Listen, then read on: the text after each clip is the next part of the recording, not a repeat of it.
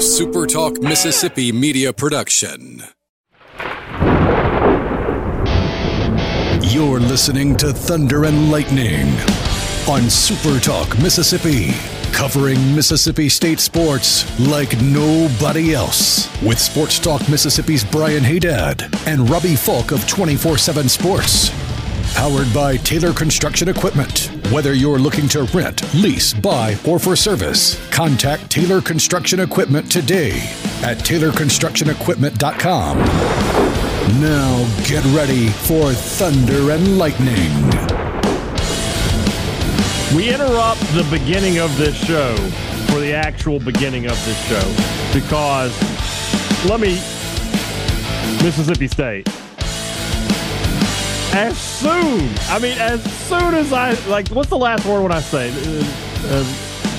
Thanks for listening to Thunder and Lightning here on Super Talk Mississippi. So as soon as I said Mississippi State announces they fired Scott Foxhall. So let's talk about it. This was news. We knew this was going to have to happen. I think we all assumed it would happen at the end of the season, but my goodness, Robbie, the pitching has been so poor this year. You can make a case that it should have happened weeks ago. Yeah, you could. And from everything I was told a couple weeks ago, and I think we've even mentioned on here that it was going to happen, Scott Foxhall has known for at least a couple of weeks that he would not return. And that's often, I wouldn't want to continue to be doing my job knowing that I was going to be fired, but you have an obligation to being a coach with your contract and all that stuff. I'm sure that's been tough on him. And I know, State fans probably couldn't care less because at the end of the day, it's a result-oriented business, so I understand that. But, it's a very difficult thing to do, but it had to happen. I mean, you or I could go out there, I think, the last 2 weeks and produce very similar results with this pitching staff. Mm-hmm. And so, this was something that was going to happen. He just did not get it done with the staff. We can go back and say, it was, the recruiting or, arm injuries or whatever. At the end of the day, Scott Foxhall is in charge of getting Mississippi State's pitching staff ready to compete in this league. And he failed miserably the last 2 years. Great guy, amazing guy, really like him. But as far as this job's concerned, he didn't get the job done. And the last 2 years, he's had two staffs that have had an earned run average over 6 runs in 2 years in a row.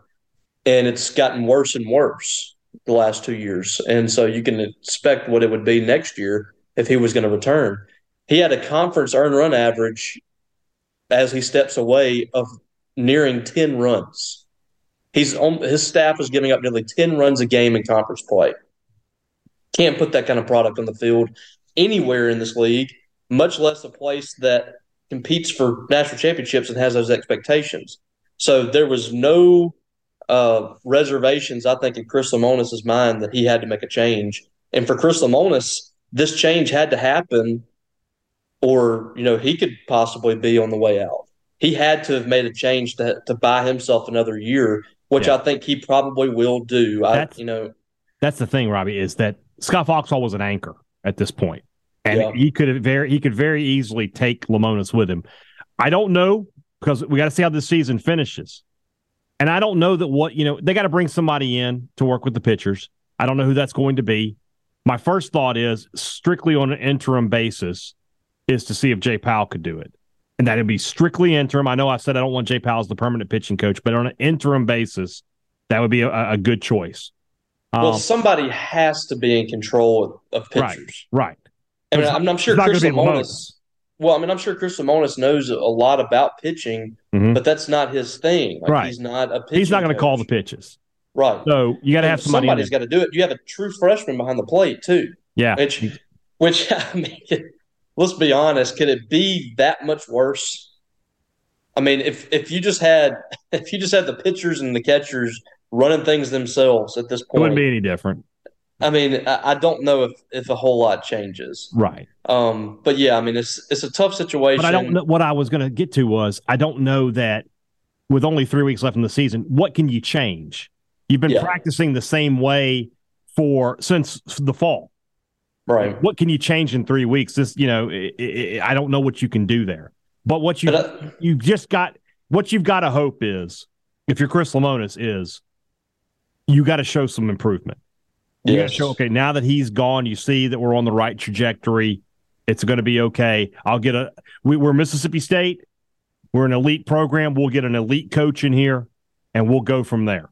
And that's what you're going to have to hope for. I think that's what this change is all about too. He's trying to get ahead of that. I think it's a situation where you say, if you do tank these last 3 weeks, Chris Lemonis says, well, we lost our pitching coach. Mm-hmm. Pitching coach is gone, but, don't worry. I'm going to go out and I'm going to get an established pitching coach, one of the best in the country, and we're going to have a significantly better pitching staff next year. We got to go get some transfer portal guys, all that stuff. If you keep Scott Foxhall and he's the coach throughout the season, there's not a whole lot of people that are happy going the offseason. And I'm not saying they're going to be happy either way, but you do have some people that are saying, okay, let's see what he does here. He can go out and get, he made a change late in the year. They had basically nobody running the pitchers. Let's give him just this offseason to see what happens. So to me, this is more about, this is a perception thing. This is a strategy, I think, from Chris Lemonis and even, Zach Selman. I don't know. I imagine Chris Lemonis made this call himself. People have asked, is it a Zach Selman thing or Chris Lemonis? I imagine Lemonis made this call because from all indications I've gathered is Lemonis was expecting to make a change no matter what. So it's not really this isn't something that I think he's just been, held to the fire about. I think he knows he had to make a pitching coach change. And for the people that are saying, Chris Lemonis deserves a lot of the blame as well, I get that too. He's the head coach. But at the end of the day, the pitching staff is the underlying issue. And that falls on Chris Lemonis as well. But Scott Foxhall is put in charge of these guys. He's the guy that puts in the philosophy. He's the one that calls the pitches. So at the end of the day, I think that is the biggest issue that Mississippi State has to get fixed. So Chris Lemonis, is his job to go find the best possible pitching coach he can find to coach this Mississippi State team, and we'll see what happens from there. I know one thing, I really like this roster from a lineup standpoint. What they've done on offense has been great. The defense was really good last year. This year they're not very good at all, but I think, playing behind the pitchers that they're playing behind doesn't help. So let's see what they do with the pitching staff and go from there. But you could not bring Scott Foxhall back after 2 years of over 6 runs of an unearned average from a pitching staff. That's just not sustainable. It's incredible, the drop. As incredible as the drop has been for Mississippi State baseball, the pitching part of it is the part. That 21 staff was loaded, absolutely loaded, and Foxhall did we don't give him enough credit, I think, for how well he managed that staff. Kept arms fresh throughout the year so that when you got to the regionals, when you got to postseason play, you could extend those guys. You could pitch Landon Sims more than once a weekend. Everything he did that year worked. Now, part of that's having great players. But, he got the most out of those guys. And then just 2 years later, or not even 2 years later, a year and 10 months later, gone. That is the nature of sports, no question about it. All right. We will now jump into the actual beginning of the show. Yeah, there's tons of other things to talk about, and we were thrilled to not talk about baseball, and we had to completely. We literally don't talk about baseball the rest of the show that you're fixing to listen to. we made a point to avoid it, but State gave us some news. What can you do? Let's head. And now on the rumblings tomorrow, I've got Brian and Robbie here. By the way, we are. This is future Brian and Robbie, but it's actually before we talk about everything else. I don't know how to fix that. All right. We'll head on into the show now. Enjoy it. And we'll be back tomorrow with the rumblings. This is Thunder and Lightning here on Super Talk Mississippi. Brian Haydad and Robbie Falk here with you on a Tuesday morning. Thanks for joining us here at supertalk.fm or wherever it is that you get podcasts from. We appreciate all you guys out there, our great listeners, especially our servicemen and women out there taking care of us. I want to thank our sponsors over at Strange Brew Coffee House and Churn and Spoon Ice Cream. Start your day the right way. the trip to the drive-thru over at Strange Brew Coffee House here in Starkville or at Brupolo over in Tupelo. It would be a little weird, Robbie, if Brupolo was in Learned. Oh, yes. That would be weird. I'm glad you said it correctly, too. That's one I know. It's close enough to home that I know where that is. So. Right. I mean, if you can't correctly pronounce Learned, yeah, you're not from Mississippi. That's correct. If you come in here, it's kind of like gaucher. Like if you say Gautier or something like that, kind of like Louisville. Out. Correct. That I can't believe I missed that. Yeah, that is the correct answer right there. That is the big one to me. That is the one where if you say Louisville, you're out. You're not from Mississippi. You're out. If you're from Mississippi, you will say Louisville or Louisville at all times. I'll never forgive you. No, yeah, it's unforgivable. It's a sin. Call that a sin. So, wherever you are in our great state, you're looking for Strange Brew Coffee every morning like you get here in Starkville or you get in Tupelo, it's pretty simple. You just go to strangebrewcoffeehouse.com and order it. They'll ship it right to your door. Whatever kind of coffee machine's on the front counter in your house, you got you covered at strangebrewcoffeehouse.com. College Corner and collegecornerstore.com, the place to find the maroon and white merchandise that you are looking for. They have the biggest and best selection of it in all of central Mississippi. 2 locations to serve you in the Jackson area. They're in Ridgeland by Fleet Feet. They're in Flowwood by the Half Shell, or you can shop online at collegecornerstore.com. Not just clothes, even though they have an incredible selection of it, but it's stuff for the car, for your house, for your tailgate, for anything. Great gift ideas and great items on sale. Check the on sale page at collegecornerstore.com. Restaurant Tyler. I told my mom I'm taking her to Restaurant Tyler on Wednesday. She's very excited. She's just getting the red carpet. I mean, you're doing it the right way. As she should. You're doing it the right way. She put up with me for all those years, all right? She birthed you, first of all, and then she had to raise you. Oh, my God, I can't imagine. As a single parent. Unbelievable. Yeah. Yeah, she deserves she's everything. She's still alive. I mean, she deserves this kind of treatment.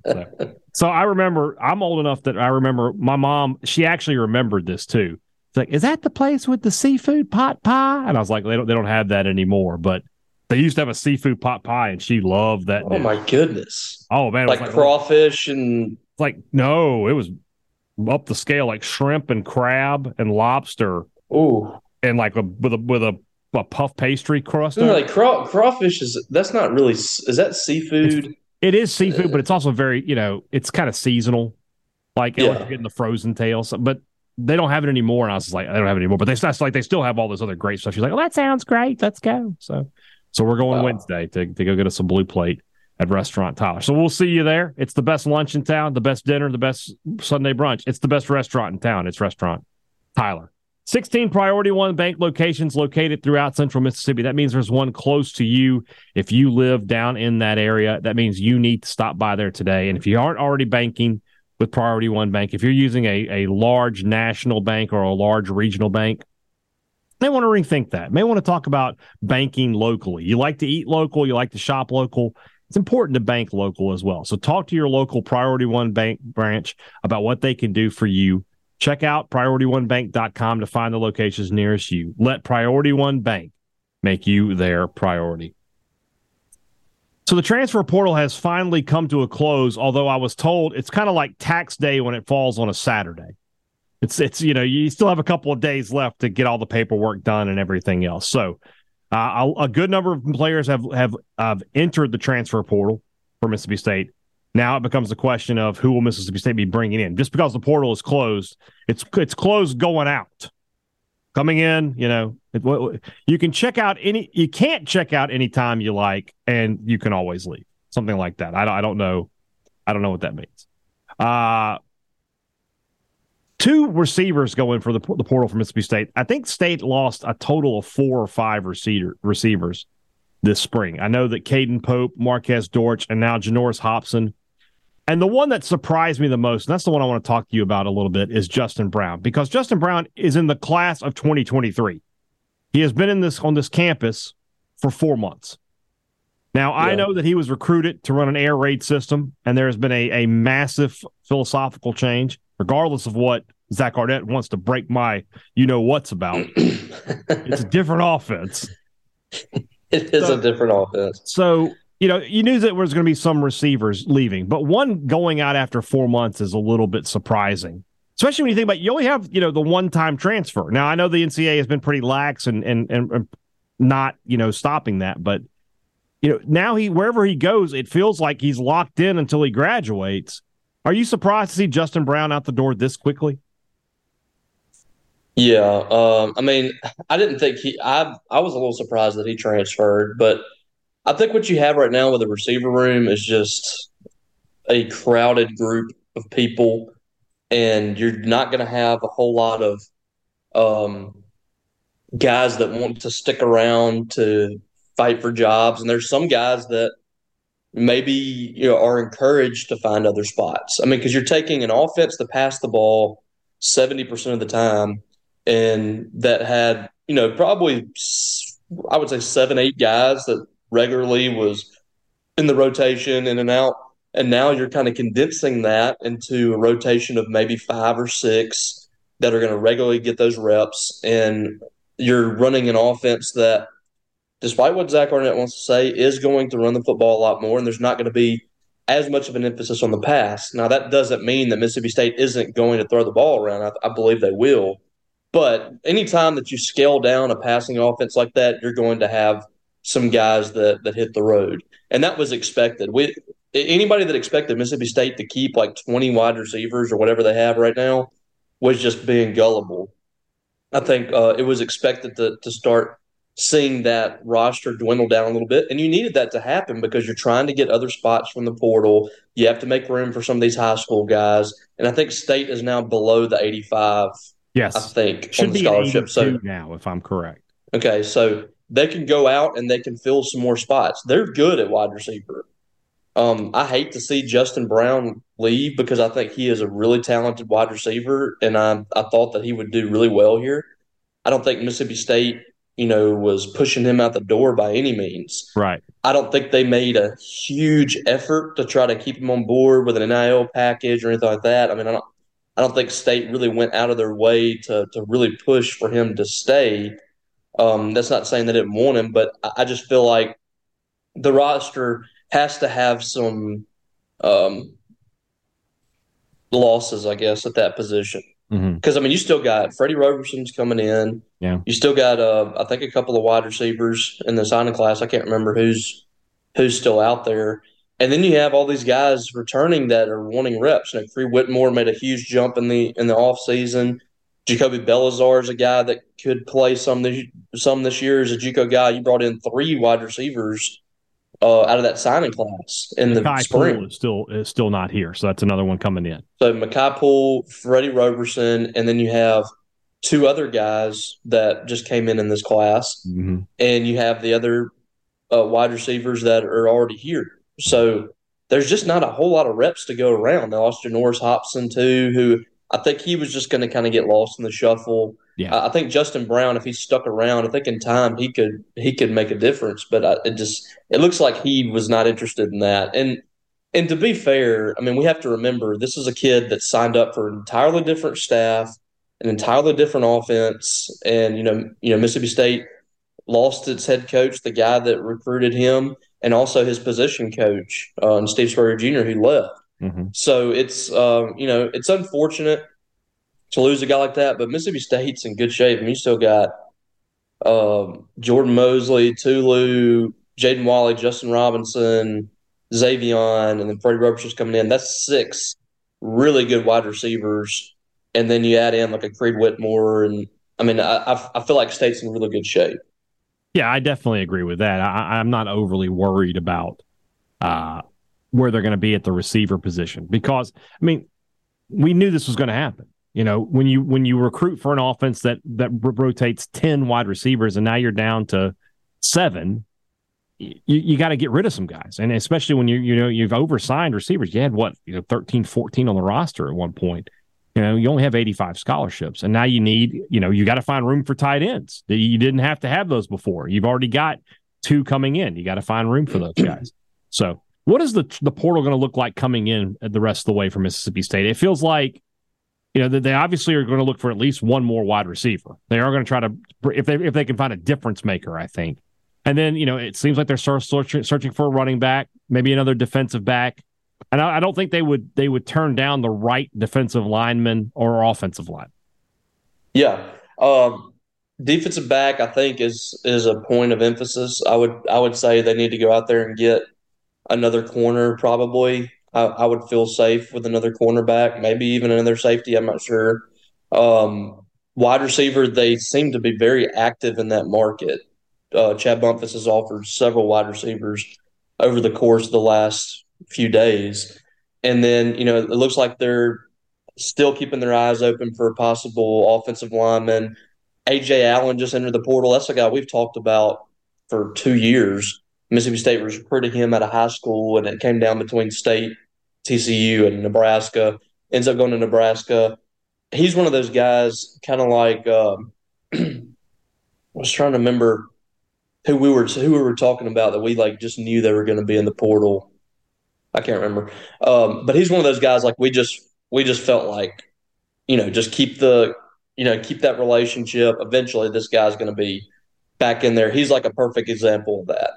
And I think, I would believe they would have a shot at him if they're wanting to go that direction. I don't know if he would want to come in here. State's got Woody Marks. They feel really good about Jeffrey Pittman, Seth Davis. But he's a guy that could come in and compete for that number 2 spot and compete for reps right away. I'd be interested to see if they could get him on campus for a visit and get in the game with him. That would be one of the guys that I would go after. And, of course, they were already recruiting the Penn State running back they had on their campus. So still a lot of options out there, and they're very actively recruiting the portal. So, with the new openings that they've had, and they've had, I think, over 20 transfers over the course of the last few months, and most of them have been roster adjustments. I think State is very actively trying to piece together a few more spots on this roster. Yeah, I agree with that. I think the next week or two, because you want to get them in before your summer sessions, before your off season conditioning program really starts to ramp up. But I think in the next week or two, you're going to see some guys start making their way towards Starkville after a spring of seeing some guys making their way out. So, and then of course, as this is also the time of year. We're officially in that time now. May 1st is when it kind of begins. In this state, we're all about hunting season. Yes. It's certain times to hunt. There's certain times to recruit for Mississippi State. This is recruiting season for Mississippi State. Have you ever been hunting? I have never been hunting in my life. Interesting. Wouldn't it bring you out here to Pumpkin Center, Choctaw County? Yeah. Put you in a deer stand or. So here's my issues with hunting. First off, I don't have any real issues with hunting. All right, I have no patience. You don't have the patience. I don't have any patience. I'm fidgety. I don't like to get up early, and I don't really like the cold. So I'm just kind of screwed. Well, you know what? You and I are in this exact same spot. Yeah. I may live in the country. Hey, man. I may live in the country. I don't care anything about hunting. I love to fish. I fish. But I do not. I don't care anything about hunting. I've got bobcats walking in my backyard. I can't eat those, so I'm not interested in hunting them. Yeah, I want to mount one though. I mean, how cool would it be to have a bobcat sitting on my mantle? Oh, mount it like that. Okay, I was wondering. Oh my God. You're just trying to start something here. I could just see it in your face. You're just a crazy person. You're crazy. Yeah, that's it. I'll just eat the deer. I'm not interested in how it got to my table at that point. So I've got a bunch of deer out here, walking in my front yard. I bet you could probably just sit outside with a bow at all times and just be good to go. Hey, there's trespassing. I have my rights. Hey, Connor Pilkington just got traded to the Diamondbacks. I traded to the Diamondbacks. Great. See him in the NL West as the Giants continue their slide. What's crazy to me about Pilkington is his numbers are better in the MLB than they are in the minor leagues. I don't understand.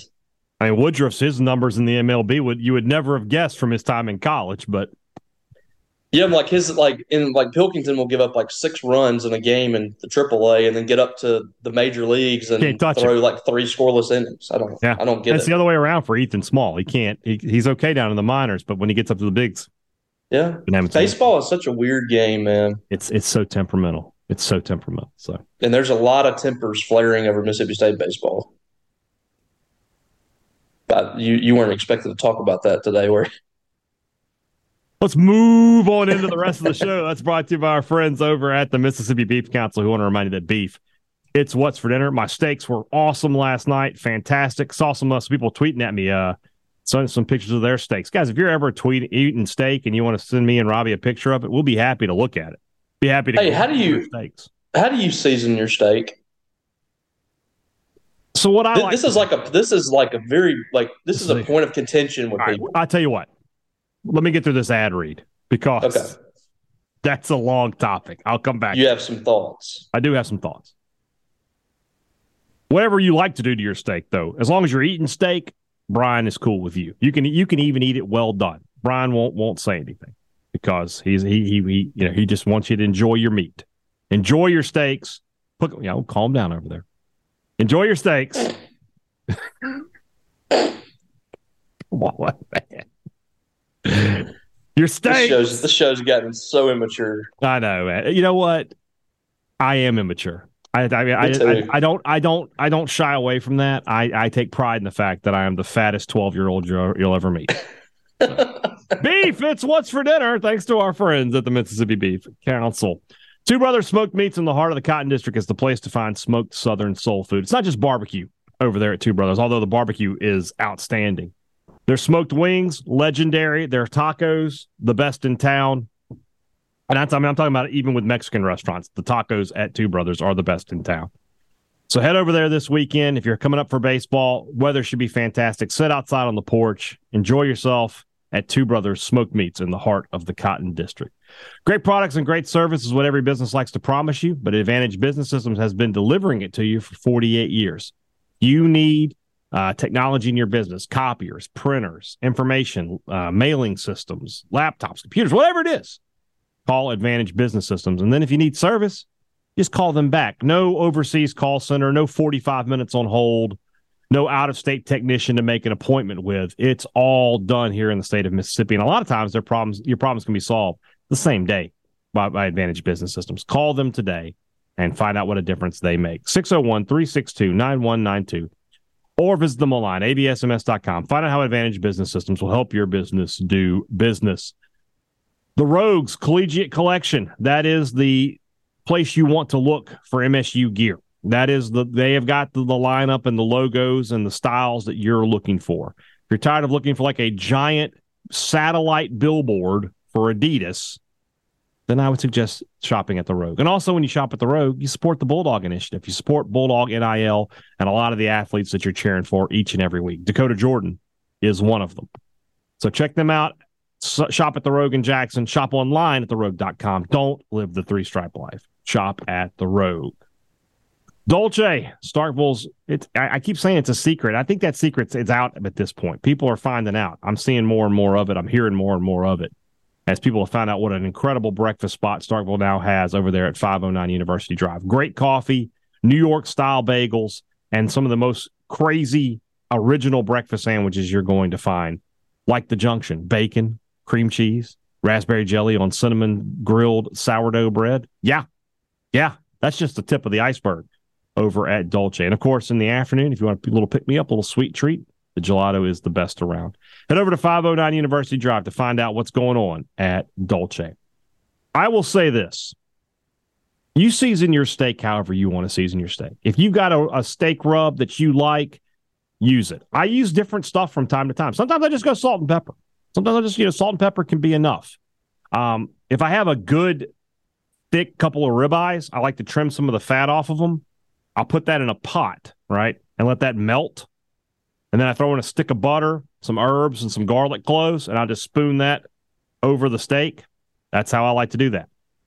But yesterday, for the steaks, I used salt and pepper. So my mom is a no-salt person, or low salt. She can't have salt, right? I just seasoned hers with original Dan-O seasoning. And she said it was great. She had never had that before. She said she liked it. The wife and the kids and mine, I use salt, pepper, and our friend Robert St. John's steak seasoning. So that's what I do. But I have other steak seasonings I've used before. I like to mix it up from time to time. I like things to taste a little different. You're not a juicy guy. You're not a like Dale's. Oh no. I don't use a liquid marinade on my steaks. Again, if that's what you prefer, that's fine. But I am not a liquid marinade steak. I like just to season it and go from there. I like liquid marinade. That's fine. And like I said, point of contention for a lot of people. A lot of people will say that's blasphemy. But for me, like if I'm just getting a ribeye steak, I mean, like what are we talking about? Like $12, $12 to $15. Yeah. Like I'm not sitting there with Omaha steaks. Like right. if I have a prime cut of beef, that's different. I'm probably going salt and pepper. Yeah.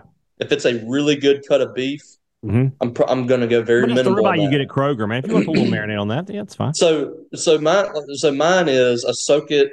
First of all, I get whatever steak seasoning that you want. Yeah. But I get this seasoning is called Papa T's. It's made in Webster County. Okay. And it's so good.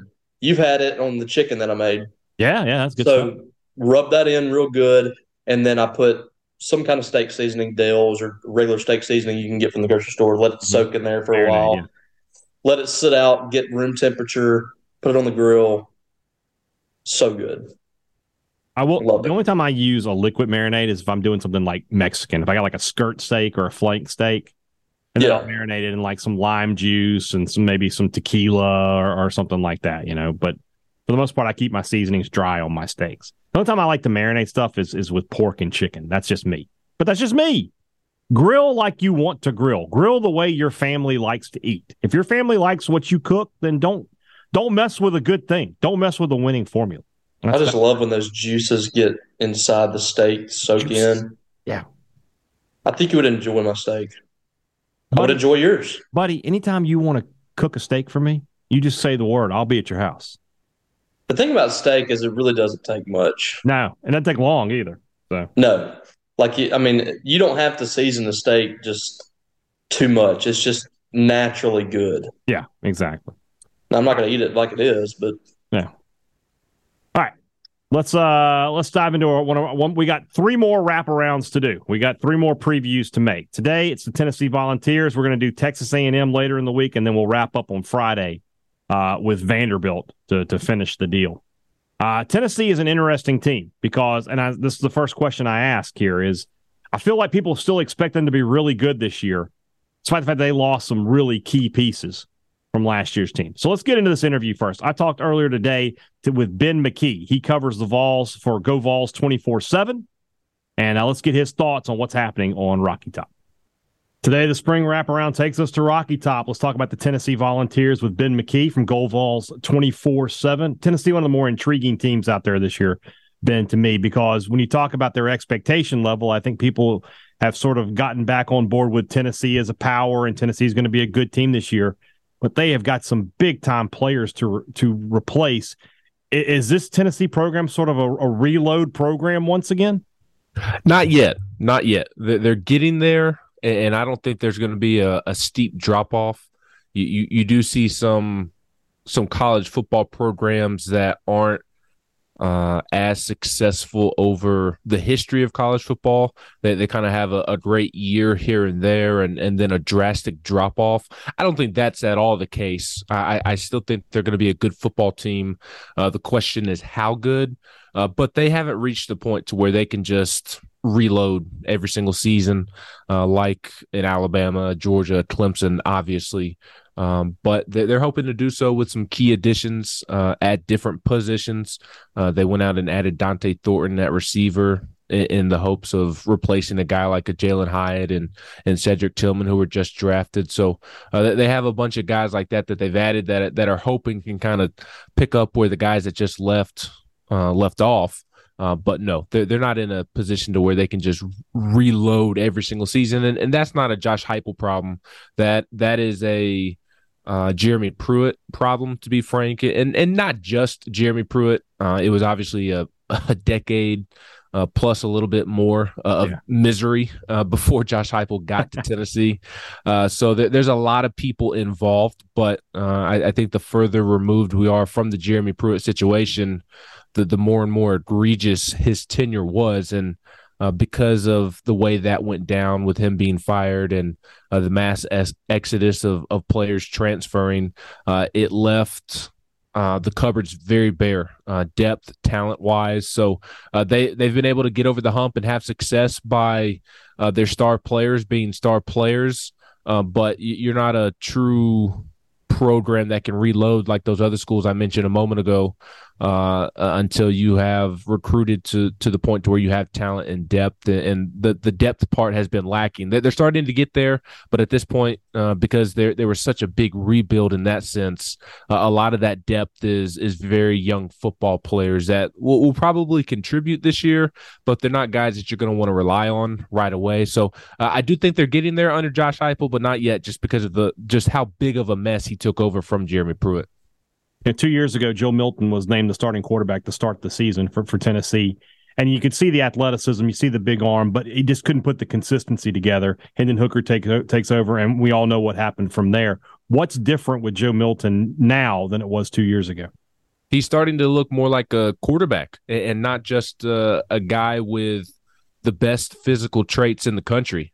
Because if it's just about physical traits, I mean, Joe Milton is up there with anybody. Even this past season, he has an absolute rocket of an arm and just incredible arm strength, and that's great, obviously. But that's no good if you can't put a little touch on the football and throw your receivers open and anticipate throws and fill the pocket and be a leader and all those other things that come with being a quarterback. It's not just about having great God-given abilities. It's about having a feel for the position. It's no different than a pitcher in baseball having 102-mile-an-hour fastball, and that's great and all. But if you don't know where it's going, then what's the point of having a 102-mile-an-hour fastball? Because you're just going to walk everybody or hit everybody. And that's kind of where Joe Milton was.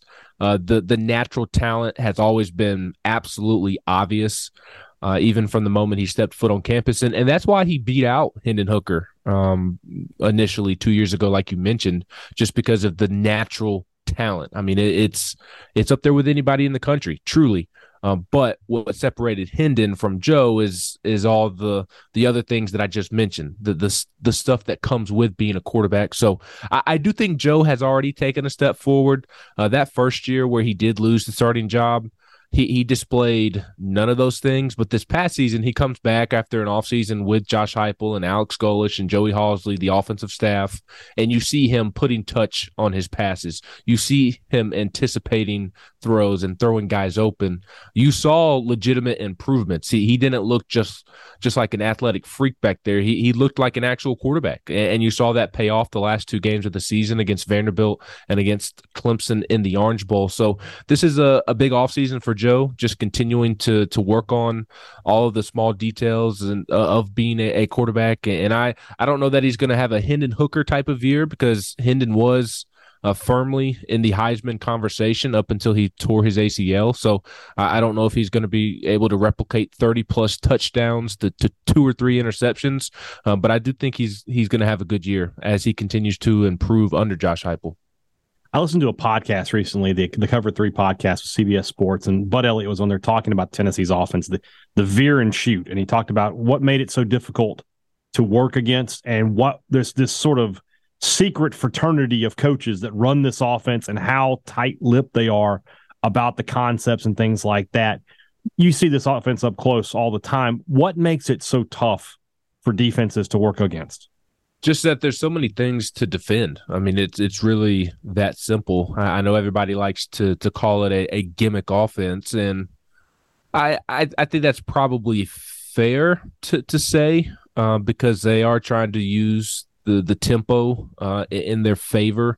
That's kind of like the candy that they're trying to get the toddler to focus on. But I hesitate to say that that's a fair thing to say, because by definition, it is a gimmick offense. If you look up gimmick in the dictionary, it kind of fits what this Tennessee offense is. but it's not. That's not the only reason that Tennessee is having success under Josh Heupel, and I shouldn't even say Tennessee. I should say Josh Heupel himself. I mean, he's been successful everywhere he's been, especially the latter part of his career. UCF, Missouri. I know there was an interesting situation there at Oklahoma, his alma mater, where he was the OC, but really since then he's been successful everywhere, and it's not just because he loves tempo or the wide receiver splits to where the receivers are splitting out so much further than you typically see. Josh Heupel is a great game planner, a great play caller. He constantly is dialing up plays to get guys open. I mean, just go back and watch Jalen Hyatt against Alabama and his 5 touchdowns this past season on the third Saturday in October. And there were plays like that all throughout the season. And really, even going back to year one, when he didn't have a ton to work with, he was scheming guys open. So, yeah, everybody focuses on the tempo and getting to the line of scrimmage and hiking it before the defense is set. And that puts a lot of pressure on the defense. But what I think separates the offense on top of the tempo is that that's one thing, but then he's adding wrinkles week in and week out that defenses haven't seen yet or aren't prepared for, and that's just making life even more tough when they're focused on the tempo as much as they are. And Hendon Hooker has had to be a great decision maker, and that's what made him so successful. Is in this offense, Tennessee's quarterbacks have to make so many decisions so quickly, and Hendon did that at an elite level, and that's why you only saw him throw 2 interceptions this past season and have over 30 touchdown passes. It was pretty remarkable. So it's a very unique offense, and it's one that I think is tough to defend for so many reasons. But I don't think people realize just how smart of an offensive mind Josh Heupel is. I think they just credit it to the tempo stuff, but it's not just that. He is truly a genius on that side of the football. Yeah, and the secrecy is sort of funny to me. I like that because sometimes you feel like you know something and you don't. I get a kick out of the idea that these coaches are like, we can't really talk about our play calling and stuff like that. They say when they have coaches conventions and these guys do talk, you can't get a seat in the room because it's just so tight knit. I don't know. I don't get it, but whatever. Defensively, this team was pretty good last year. There are only 2 games that sort of stand out. And one of them is a win. They weren't good against Alabama, but Alabama was really good. And then there's that South Carolina game, which might be the biggest outlier in college football from a season ago. What is this defense going to look like in 2023? I think it's going to be a better defense than it was a year ago. It was kind of a different defense in the sense of, like, the front 7 you had confidence in. One of the reasons Tennessee was able to win double-digit football games last year is obviously Hendon Hooker, Jalen Hyatt, all the fun toys that they had offensively. But the biggest reason they were able to make such a big jump and beat Alabama and Florida, LSU, Clemson, all of these schools that have been beating Tennessee down for the last decade, like we talked about earlier, the biggest reason Tennessee was able to take a jump and beat those schools is because of what they did in the trenches, both along the offensive line and along the defensive line. I mean, Tennessee, Darnell Wright is the 10th overall pick in the draft on this past Thursday night, and that kind of speaks for itself. He led the charge along the offensive line, but then the defensive line maybe didn't have a Darnell Wright in terms of star player or first-round pick, but they have Rodney Garner, their defensive line coach, who is one of the greatest SEC assistant coaches in the history of SEC football, been at Georgia, been at Auburn, now at Tennessee, and he has a long list of guys who are playing in the NFL. He has worked wonders with that defensive line room. That defensive line room was one of the positions that lacked the most talent and depth when Josh Heupel took over, and for him to squeeze out as much lemonade out of that lemon as he did was truly incredible. So. And the linebackers were pretty good as well. They were frustrating at times, but very athletic, and that led to some plays. And Tim Banks' defense, the defensive coordinator at Tennessee, kind of is all gas, no brakes, just really focused on being in the backfield. And that hurts them at times, but it also leads to a lot of TFLs and sacks and plays behind the line of scrimmage. Negative plays, which is obviously good for a defense. But the secondary was a big issue. When Tennessee's defense did struggle last year, it was because of the secondary. I mean, there was just a real lack of talent and lack of depth back there. Didn't really have anybody step up. Maybe a Danico Slaughter and Wesley Walker towards the end of the season, and that bodes well for this upcoming year. But it was kind of like two defenses that Tennessee fans had to watch last year, because you had confidence in the front seven to slow down the run game, the traditional running game, which they did. But then guys like Anthony Richardson had just absolute field days against them. You talk about that Alabama game. Bryce Young and Jahmyr Gibbs were just an absolute nightmare for Tennessee all afternoon long, and part of that was because the secondary was so poor. So I don't have a ton of confidence that it's just going to be night and day different this season. I mentioned earlier that they're going to be relying on some young guys to hopefully take big steps forward, and especially back there on the back end. So and they did have some veterans graduate. Again, I said earlier that the defensive line didn't really have a first-round pick like a Darnell Wright, but they did have some veterans and at linebacker as well. So they're going to be younger, but I do think they're going to be more talented and have more depth. It's just going to be up to those young players. How much do they grow this summer? How much do they improve? And just how ready are they going to be to make an impact? Because if they're ready to make an early impact, then the defense should be one of the better defenses in the SEC. Here's the question we've asked everybody in these interviews we've done over the past few weeks. When we get to November, after Tennessee plays Vanderbilt, where are the Volunteers? Are they a realistic challenger to Georgia? Can they get in the SEC championship game? Where are they? Yeah, I think that's a very interesting question. Not trying to dodge it. I just think there's so many unknowns still at the beginning of May, and more so with Georgia. Who is Georgia's quarterback going to be? And they obviously have to replace a ton of defenders who are now all conveniently playing with the Eagles.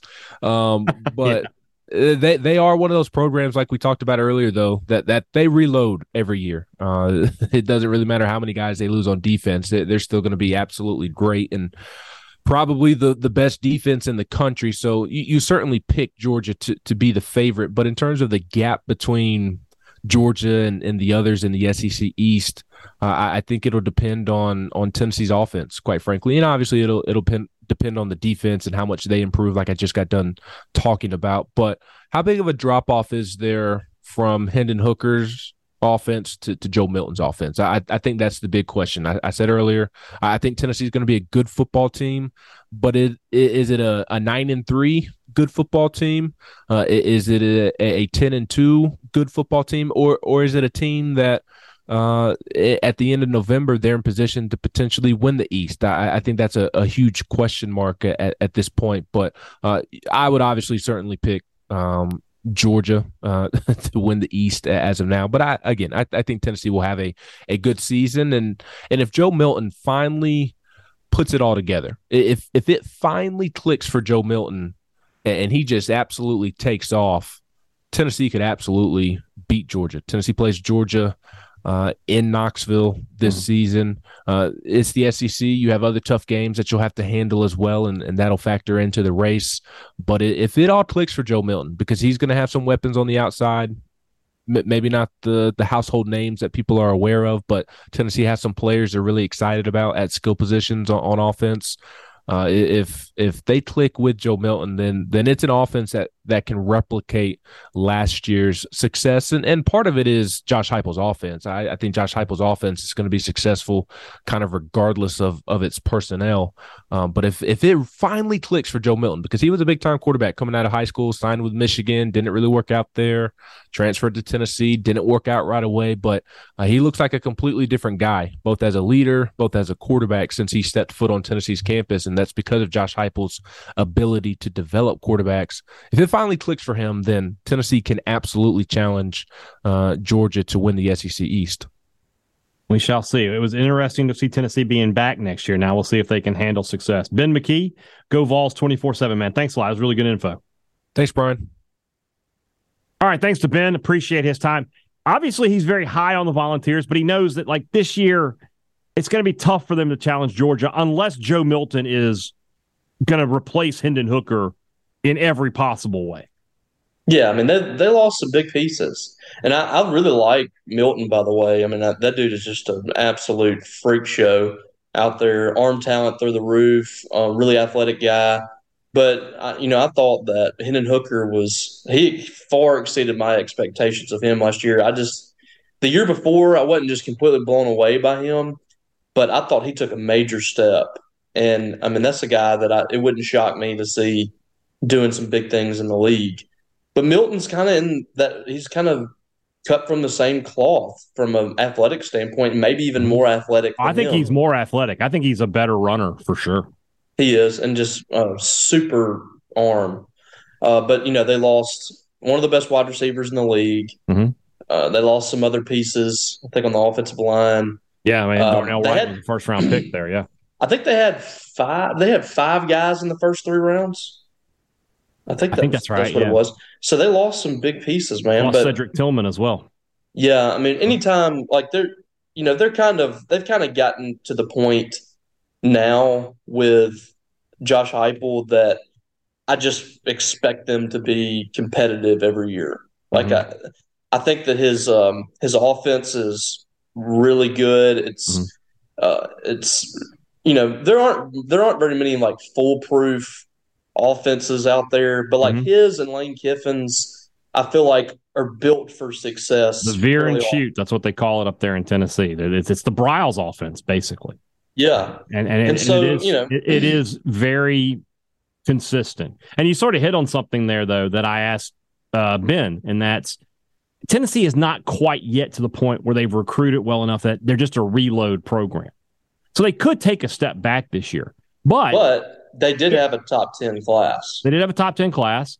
And they get Georgia at home this year. I think they're maybe a year or two away from being right there with Georgia. They're getting there. And I feel, and honestly, and this may be a odd thing to say, considering that Smart's won the last two national titles, but I think Heupel's a better coach than Smart. I think Smart's a better recruiter than Heupel. There's just such a huge difference between recruiting the number one roster and the number 10. It's incredible. Well, yeah. I mean, Mississippi State is a team that will recruit a top 25 roster, and you think, okay, that should make you really good. But then you realize you're like, that's 10th or 11th in your own conference. So you're saying Tennessee was 10th nationally. That probably means they were like 6th in the SEC. They're behind Georgia. They're behind Alabama, probably behind Texas A&M, probably behind LSU, and possibly behind, a Florida or I'm trying to think. So, I mean, this year, this class coming up, South Carolina's putting together a top 10 class. So, I mean, it's just tough. It's tough. And when you lose your quarterback, that can be something. So I think Tennessee's going to be good this year. I don't know if they'll be as good as they were last year.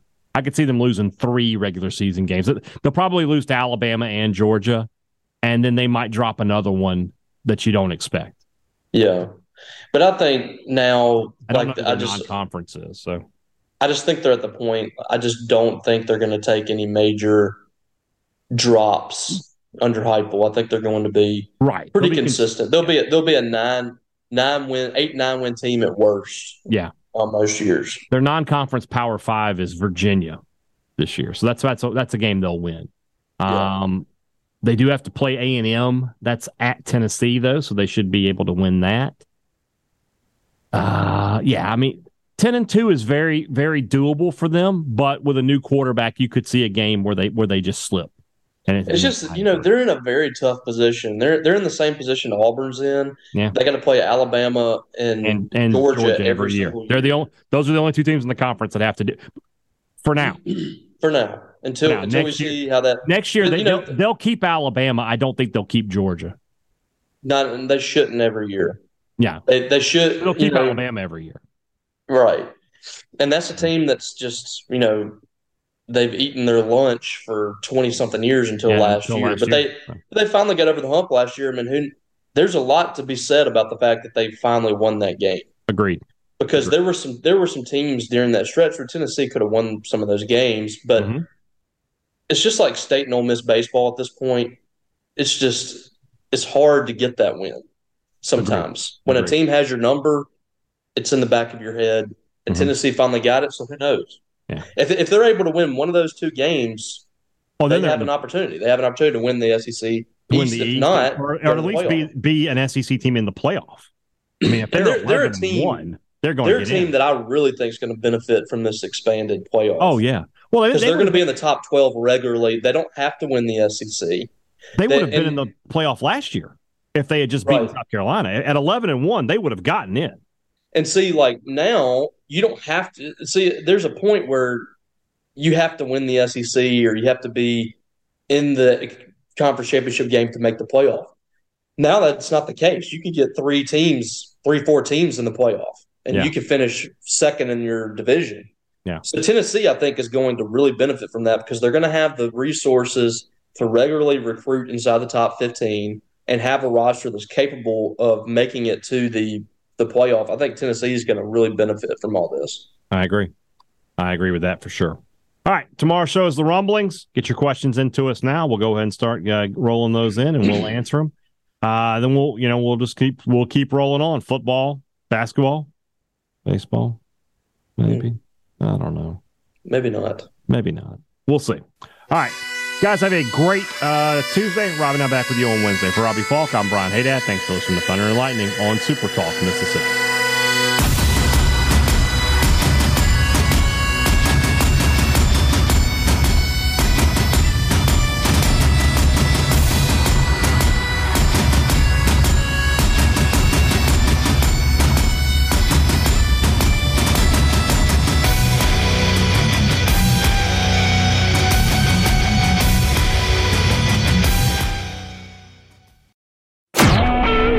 Super Talk Mississippi Media Production.